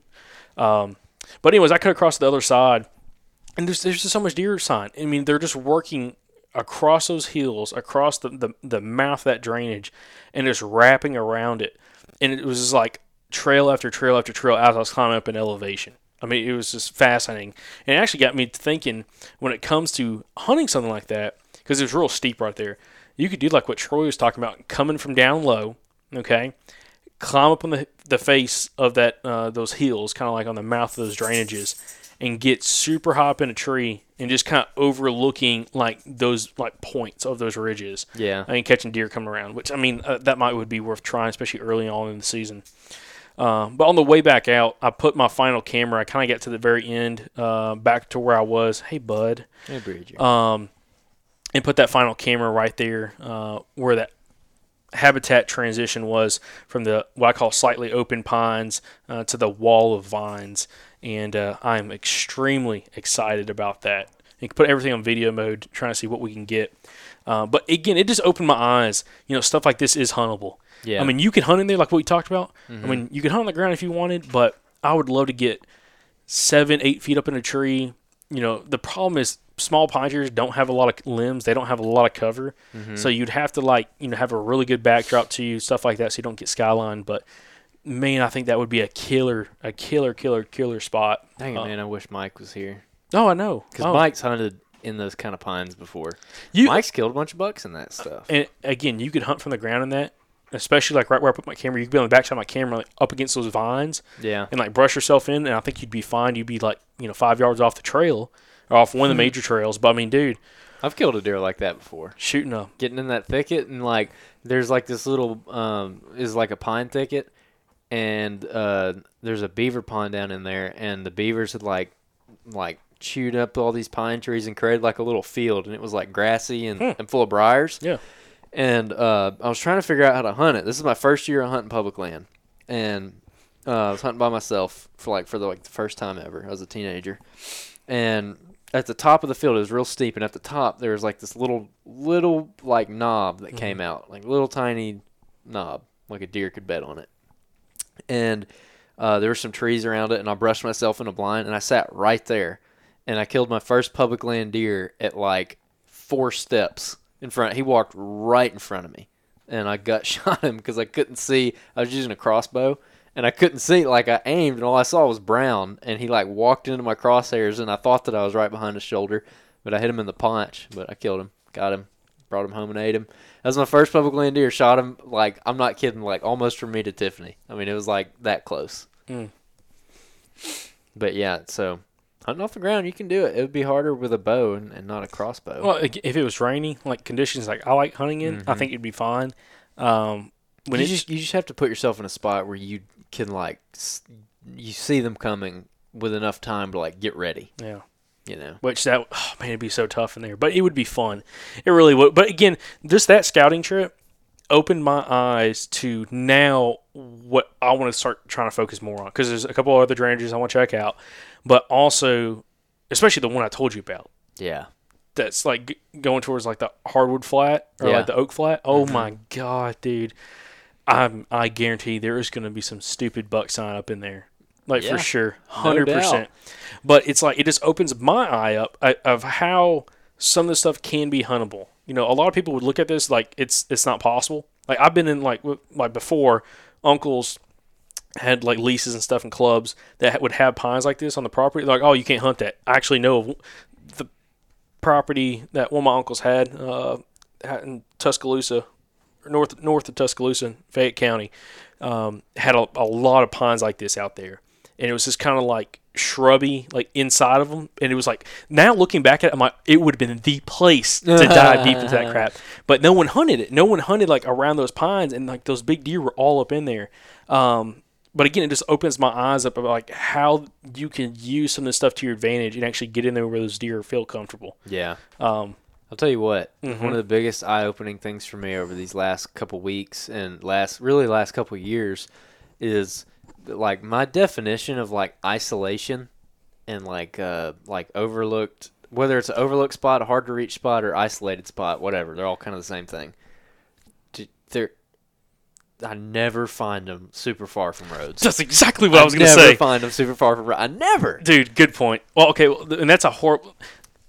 Everybody take that like with a grain of salt, because where you're at, it might be that case. Around here, at least where we hunt, that's not necessarily the case at all. Because there's always people wanting to walk in deep.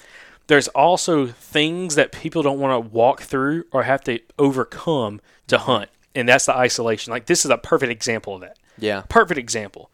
No human sign at all. Not even like old water balls from like when the loggers came there and they just leave trash, because that happens all the time. Yeah. Nothing. And it's like you can find stuff like that where those deer feel extremely comfortable and almost feel like you have it to yourself, other than maybe like rabbit hunters, which good luck trying to shit a rabbit in that stuff. It would be so tough. But that's a great point. I was going to say the same thing. You know, isolation isn't always the farthest spot from the truck. Dude, honestly, a lot of times when we go like super deep, that's where we usually find the most people sign. Yeah. Mm-hmm. I mean, it's just I think part of it is because when you're going deep like that, you usually have like a general kind of straight shot to go back. Maybe not a straight shot, but like maybe you walk up like a certain bottom, or you walk up this bottom and then cut into this one, and you're following like the creeks up, or maybe it's like a long access road, or just something like that. You're walking through the same kind of stuff, and you're generally walking straight to where you're going. It's not like you're having to do all these weird J hooks and all kinds of crazy stuff like that. So now for me, I'm thinking for finding new spots, specifically isolated spots, I'm going to look for areas that you got to do something weird to get to it. Maybe, I don't know. I don't think you have to do something weird. I just feel like, when you're driving around, what looks like the most impenetrable stuff, and there's your isolation. Yeah. I mean, that's absolutely it. And it's like this spot right here. You gotta do something weird to get it. You have to either walk right through that thick stuff, or you gotta J hook up into it. Which is awesome because you get 2 access points depending on how you want to hunt it. I mean, you gotta think about it. Yeah, you gotta think about it like if I want to go right there, I've got to walk a quarter mile, turn, walk a couple hundred yards, and then walk almost all the way back to the road up in this SMZ. You got to walk all the way down here and J hook and walk straight back to the road. And by the time it's all said and done, you're like, if you go that way, you might walk 3/4 of a mile to end up 200 yards from the truck. Oh yeah, exactly. But again, kind of like going back to like Troy's episode, talking about like walking farther than what most people are willing to do, and that it doesn't always mean like walking farthest from the truck, but walking farthest to make your access make sense, so you're not bumping deer and blowing deer out. And that's exactly what you would have to do in this situation. But again, it just opened my eyes up to like, we were kind of worried, I think, because these pines are much older than like what we've been hunting. Yeah. Okay. Let's see how old they are. So, we won't talk about that once you find out how old they are. Hold on, this is gonna be really interesting. Interesting. Whoa. Oh, cut in. Shh, don't you say it. Interesting. No, they're the age that we're talking about, right? That's weird. 8 years old. That is weird. Yep. I thought they were much older than that, dude. Interesting. Very interesting. Anyways. Okay, very cool. Oh, hey, go back. That was a good photo. All right, sorry guys, we're on Google Earth right now. Look, see like where it's got. Look at this right here. Oh yeah. That's actually where all that buck sign was. What do you know about that? It's a little gap in the planted pines. Yeah, but that's where all that thick stuff is right there. Interesting. Well, you can see it plain as day. You can now. Well, that's a winter image. But anyways, again, this is giving me a different perspective on this. It gets me more and more excited about how you can dive into some spots that most people would overlook just because they don't think it's huntable, especially during bow season, even rifle season. I mean, most guys are they're gonna want to go sit someplace pretty, and this ain't pretty. Like I put on the Instagram story, I'm like, if you ain't bleeding, it ain't thick enough. Yes, dang straight, man. Which, by the way, if anyone out there does any leather work or Kydex work, I want to talk to you about making me something. Briar shield. Yeah, no joke. I'd actually like to try that out. But anyways, I don't know, dude. I'm excited. Again, kind of saying that, I'm going to check those cameras probably because I blew out everything going in there. Give them like 10 days. Yeah, I was going to say probably give it 10 days and then check it sometime at the first of the month and just see what's back there. I mean, I am beyond excited to go check those cards. Oh, dude. And I can't wait for you to check them. Yeah, and I'm now looking at other places to be able to run some cameras, put some more cameras out, and just try to get a better idea. Kind of do what Josh is talking about. Try to go around and find until you find that one buck or a couple bucks you want to focus on, then put all your cameras in there and try to get a better pattern on them early on, so you can transition. But a place like that is gonna be a fantastic food source throughout the whole year. Oh yeah. I mean, there's white oaks in there. There's a few big red oaks and a couple swamp chestnut oaks or just chestnut oaks that are in there. Along with all the green browse, dude, and honeysuckle. I mean, dude, it's got everything. Smorgasbord. Smorgasbord. There you go. Thanks. Appreciate it. That's what I call a public park that's got a bunch of squirrel nests all up in the trees. Like if society collapses, I'm gonna go and clean up on squirrels there. Have me a nice squirrel and gravy. I've got a neighbor, man. Got a great yard that he feeds squirrels at, man. Talk about do what? Fat squirrels. Oh, that's what I'm talking about. Yeah. I love me some squirrel. We ate some squirrel with Benny the other day. Beautiful. We gotta get him on the podcast too. We do. He's a freaking killer. Yeah, he is. Anyways, so yeah, that about covers the scouting. Yeah, well, again, we were just trying to apply some of the tactics, especially from like Josh Driver's episode. Him, how he runs his trail cameras to try to be successful and trying to figure out a pattern early on in the summer. Because it always feels like, we do this stuff during the summertime, and you and me talked about this before.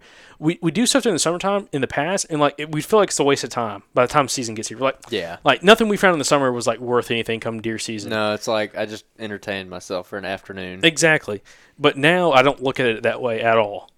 Like I don't look at summer scouting that way. I mean, that was one reason why I was never a big fan of it, because down here our season starts so late.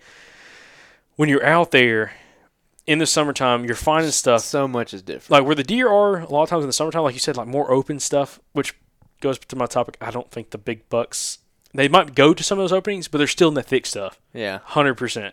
Okay. 100. I mean, I believe that for sure. Yeah. So I don't know. It's just like I have a different perspective after talking to especially like Josh. You know, get after it in the summertime and really put in your work. You know, I kind of wish we would have done a little bit more of this just after deer season. But the thing is, our turkey season comes in so quick. Yeah. We don't have a long like the break. For us, the first weekend after deer season, we're in Nashville. And then after that, we did our Bows and Brews event. And then after that was turkey season. Yeah, I didn't have time. Or almost, yeah. I guess it was one more week because it started on the 21st this year. But anyway, I don't know, dude. I'm but so at that excited. point, we're out listening for turkeys and stuff. Oh yeah, like I ain't thinking deer now. Yeah. That's one, I guess, disadvantage of being down here. Yeah, that definitely. I get so distracted by turkeys. Oh man. Anyways, but yeah. So what are we gonna try different now over the next week or so? For me, I still gotta. First of all, I gotta fix my daggum cameras because all of them are screwed up. Don't fix them. Throw them away because they're trash. Buy you some new ones.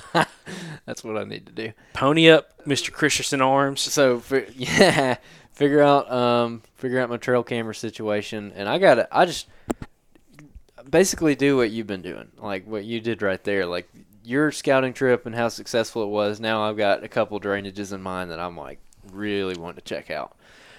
So go check out some similar areas and just hopefully locate some dang deer. Like right now, I'm trying to not stack all my cameras in one spot unless I see a buck, like, you know, when I'm out scouting. But right now, I'm still in locate mode. Like, you know, me and Michael located that one, and he's a good buck. Like, he'll definitely be one that we keep an eye on. But still, just find more. Keep finding more. Keep finding more. Yep. So backups on backups. Backups on backups. That's right. Or just options, you know, for different wind directions or different days where I have this amount of time versus that amount of time. Well, not just that, but like one thing we talked about in our group text message is finding doe groups now. Because the doe groups, I mean, they'll shift a little bit, but I mean, a doe's core, I'm suspecting is going to be fairly similar, you know, especially, you know, compared to our habitat. We're not in ag country. Yeah. So, you know, we don't have that giant destination food source that deer are going to. They're living in it. Yeah, exactly. So I don't see them shifting. I don't see them going like a mile or two down the road. No. Anyway, so if we could find, one thing I want to find is a bunch of big doe groups. A couple of reasons. Number one, I want to shoot some does. Second reason, I want to find the doe groups for when our rut starts kicking in and find that really thick security cover around those doe groups that kind of focus on, because I'm sure there's going to be bucks moving in those areas. Because, I mean, dude, these long ridges like this is just a awesome corridor for bucks to work up and down.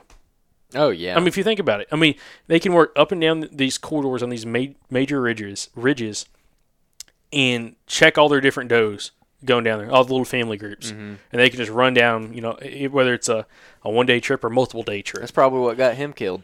Probably.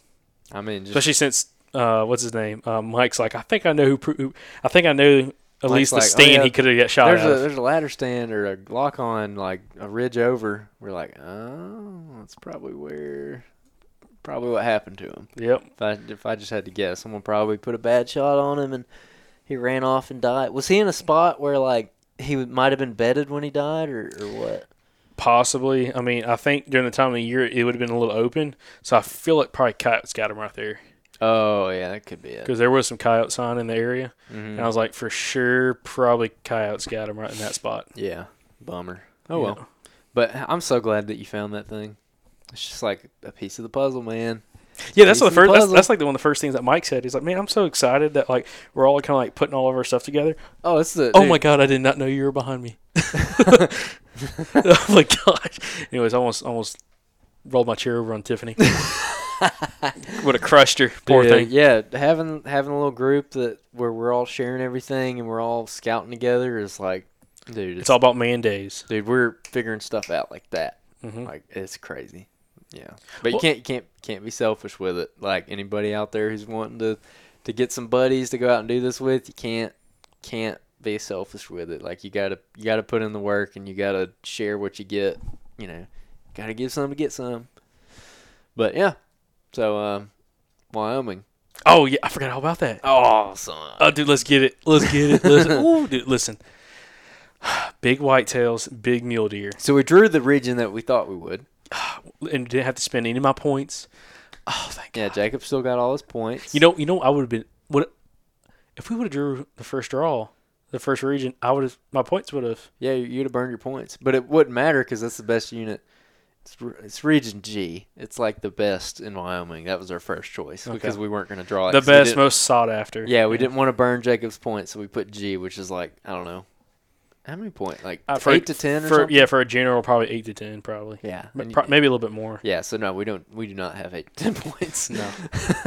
But what happens when I do have 8 to 10 points? If I let it go for that long? Well, then you can draw it. But yeah, so we drew the Okay. region that we thought. All right. And here's what I'm excited about. We can hunt mule deer and whitetail deer. Yep. Bucks. Bucks. Which is I have no problem shooting either one. I don't care. I'm going out there in the Andrew's first buck. Andrew's killing the first spike. Dude, the first big buck I see, and I think this is for all of us. The first big buck we see is going down. So what's a big buck to you? I don't know. Something that trips my trigger. I don't know. I'll know it when I see it. Buck with a lot of character. Yeah, I mean seriously, like even like a muley, there's no point restrictions. So if there's like a giant fork, man, I'd kill that thing so fast. That would like. Yeah. So the cool thing about this unit is it's antelope country. Mhm. It's flat and it is open. It looks like somebody mowed a lawn. There's like a big flat plateau, but there is some drainages. But yeah, I guess you're right. There's parts of the unit that have some pretty nasty stuff on them, like pretty nasty drainages. But a lot of it is like very flat, very, very, very open. Like the grass and like little brush and everything is like 2 inches tall. And Andrew knows that how?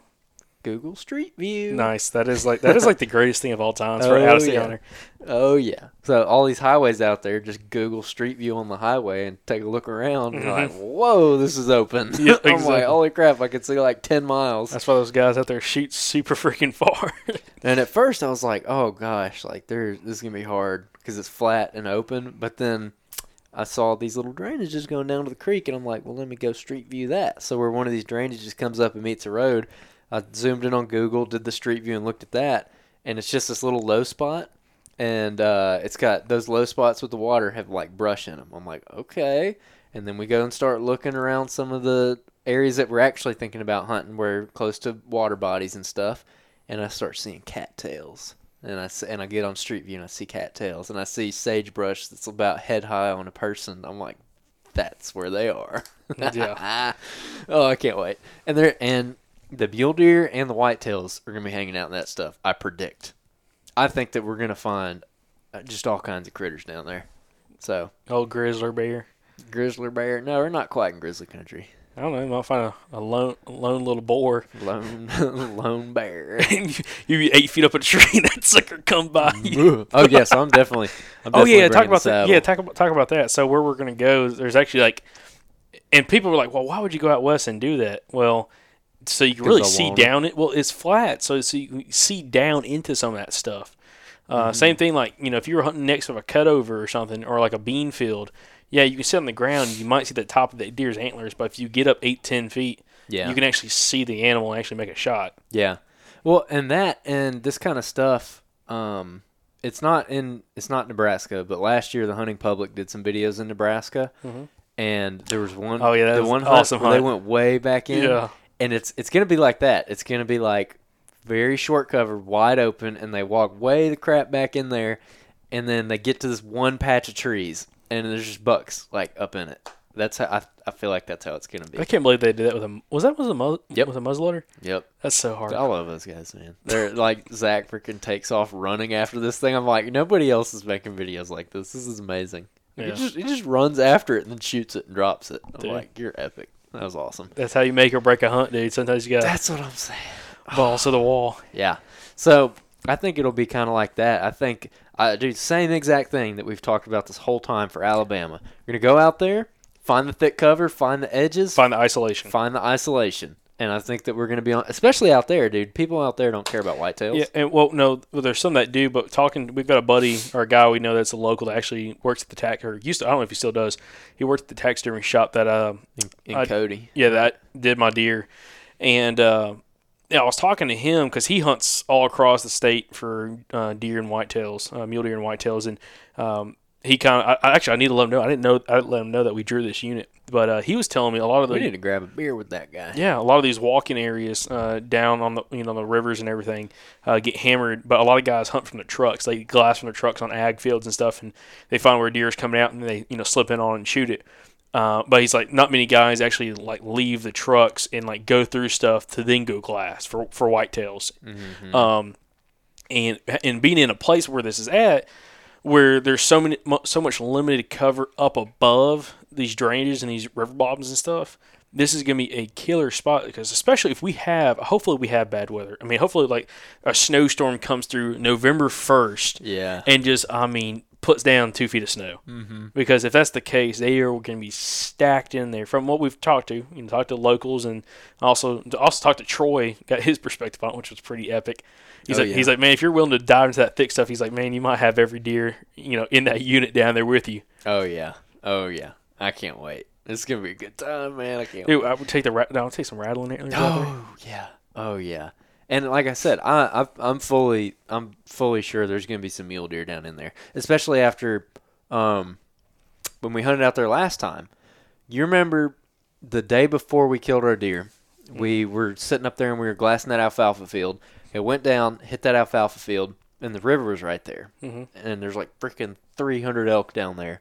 But then, and all that willow and everything and the cottonwood, that's where there's like 12 mule deer bucks that were just hanging out. I still got photos of them. Yeah. They were just all in that stuff, and they'd go bed down, and we could see them. And we just sat there and watched them all day, and then they'd get up and they'd walk across the field. But they're bedded just out in those willows. And I think that's what we're going to find with where we're going. I think that we're going to find that exact kind of stuff again. I think that there's going to be deer all up in that. And they got isolation in this one spot. I mean, try not to put our eggs in one basket, but this one spot really looks like a home run if it works out. It's a lot of work to get there, though. It's gonna suck. It's probably gonna, to be honest, of like all the places we've ever gone into, it's probably gonna be like one of the roughest ones for whitetail. Oh man, it's probably not gonna be worse than where we went last year. Saw all the snakes. Listen, I know that, but I ain't ever had to deal with waders in a raging river.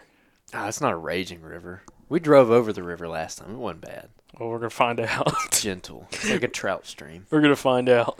Well, yeah, we are going to find out. But Michael had some idea one time where he was like... Pack raft. No. Sorry. One time, it was the same place where me and you walked way back in there. Mm-hmm. He was like, yeah, I got like a grappling hook or something, and he was going to like stretch a line across like a... Oh, zip line. Yeah. I was like, what? I don't understand how we're going to do that, but I'm all ears. I mean, if he's got an idea, I'm all ears for it. No, thank you. That sounds like a good way to get wet real quick. Yeah, that's very true. But if we can make it across there, I think we'll be in some good stuff. Hey, listen, we're gonna be hunting stuff. Forget your Christian and me, the 30-30, man. Yeah, that's what I'm talking about. Going out there with the brush gun. Yeah, 45-70. There you go. Gonna get in the thicket, man. That's going to be exciting. I think it really will be. It's fun hunting out there and be able to see everything, but to be honest, getting in some of that stuff and, like, finding, like, a really good travel corridor and also, like, possibly find where some does are at. Because, I mean, we're going to be there at, like, the very, like, pre-rut stage for them. Because I think... For mule deer. I'm talking whitetails, too. No, we're going to be there in the rut. I need to talk to them because I want to... For some reason... Okay, I know mule deers were later. Mule deers were, like, late November. Yeah. Anyways, I don't know. Oh, man. We're going to be there the first, 5 days of November or something like that. Yeah. So, we should hit it right on the head, roughly. I mean, people argue that, but, I mean, the deer are going to be rutting. Like, there's going to be hot does running around. That's all we need. So. I get chills thinking about it right now, dude. Oh, man. Oh, man, that's going to be so fun. Hanging a grunt call and rattling antlers out west, that's something that I never really thought I'd be doing. Yeah. Well...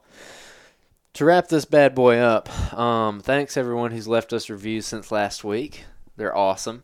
And we hear you about the swamp stuff. We hear you, and we will cover it for sure. Oh yeah. We've gotten a lot of swamp stuff lately. So next week. Oh yeah. Next week. If everything plays out, we got a good one for next week. A really good one. Good one. Oh yeah.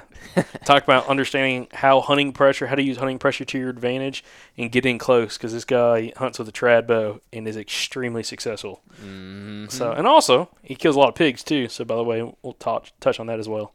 Oh, sweet. Awesome. I didn't know about the pigs. Oh yeah. Sweet. Dude, he shot one last year, and dude, it almost took him out. Oh man. Dude, he got it all on video too. Oh really? Oh yeah. Oh, I got to see this.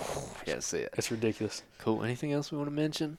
No, again, we appreciate the support. We appreciate everybody sharing the podcast, especially the last couple of episodes. We've had a lot of people share the show and getting a lot of really good feedback. So, also, if you're wanting any other deer content right now, by the way, go back and listen to some of our episodes from last year. I always recommend people start at episode like 115 or 116, and then kind of work your way through. There's a lot of really good episodes in there covering different parts of the Southeast, but also different tactics as well that can apply everywhere. Yeah. With some really, really, really good guys. So, go back, check out some of those older podcasts, because they're still really good, especially if you burn through all of our shows and it's the middle of the week, you got nothing else to do. Go back and check out some of those older shows, because I think you'll get a lot out of them. And heck, you might find somebody like maybe even Jeff Homan, where you learn how he backtracks bucks with trail cameras and how you could possibly use that this summer. And that, I think, is episode 122. So y'all check those out. Let us know, and especially let us know if you want to hear any of those guys back on the show. Oh yeah. I know there's a few of them that we're going to try to have back on, but any of those older episodes, if you really like the guys that we interviewed, let us know, and we'd like to try to get them back on, and maybe even dive deeper if that's even possible. So yeah, thanks for everybody who shares those. That's a big help. Feel free to share some of the old ones. That's a giant help to us, and the reviews are a giant help to us. And thanks to everyone who shares us, like on Instagram and shares us on Facebook groups, especially. Those are always really awesome. I'm gonna give a shout out here. There's one dude who always posts us on his Instagram story. Charles Stackhouse, you the real MVP.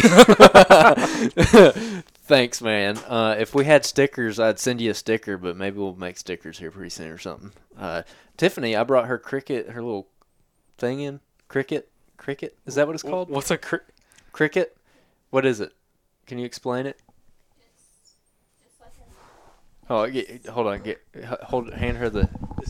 What is it? It's just like a cutting machine, so you can like cut out like vinyl or like thin pieces of wood and like stuff like that. Thin pieces of wood? Yeah, I have the fancy cricket. That'd be pretty slick. So yeah, one of these days, we're gonna make some stickers with that thing. Maybe I'll send one to you. Anyways. What you got? No, awesome. I'm excited. Again, excited about Wyoming, excited about these other states that we're going to be hunting. And good luck to everybody. Let us know, by the way, if any of these tactics or any of these topics that we've been covering so far have been working for you, especially like running the trail cameras and like community scrapes and all that kind of stuff. Let us know like what you really have liked so far, and also what you would like to hear in the future, especially if there's like certain individuals you'd like to see on the show, and maybe have like a very in-depth conversation with them, but also any specific regions of the country, or also specific tactics you'd like to hear more about. And again, we're very open ears to all that. And again, just appreciate the support. Please share the show. And hey, y'all have a freaking killer weekend. Tag us in your scouting stuff.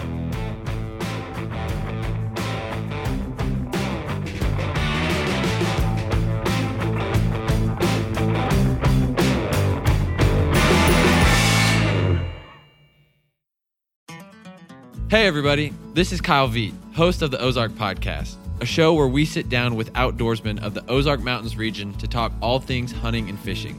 Just like the outdoorsmen who live here, we follow the seasons and interview regional experts on everything from bear hunting to fishing for smallmouth and trout, and discussing big questions like what happened to all the quail in the Southeast. If you're enjoying this show, then I know you'll enjoy the Ozark Podcast. You can listen to the show on all podcasting platforms, and make sure to subscribe so you don't miss an episode.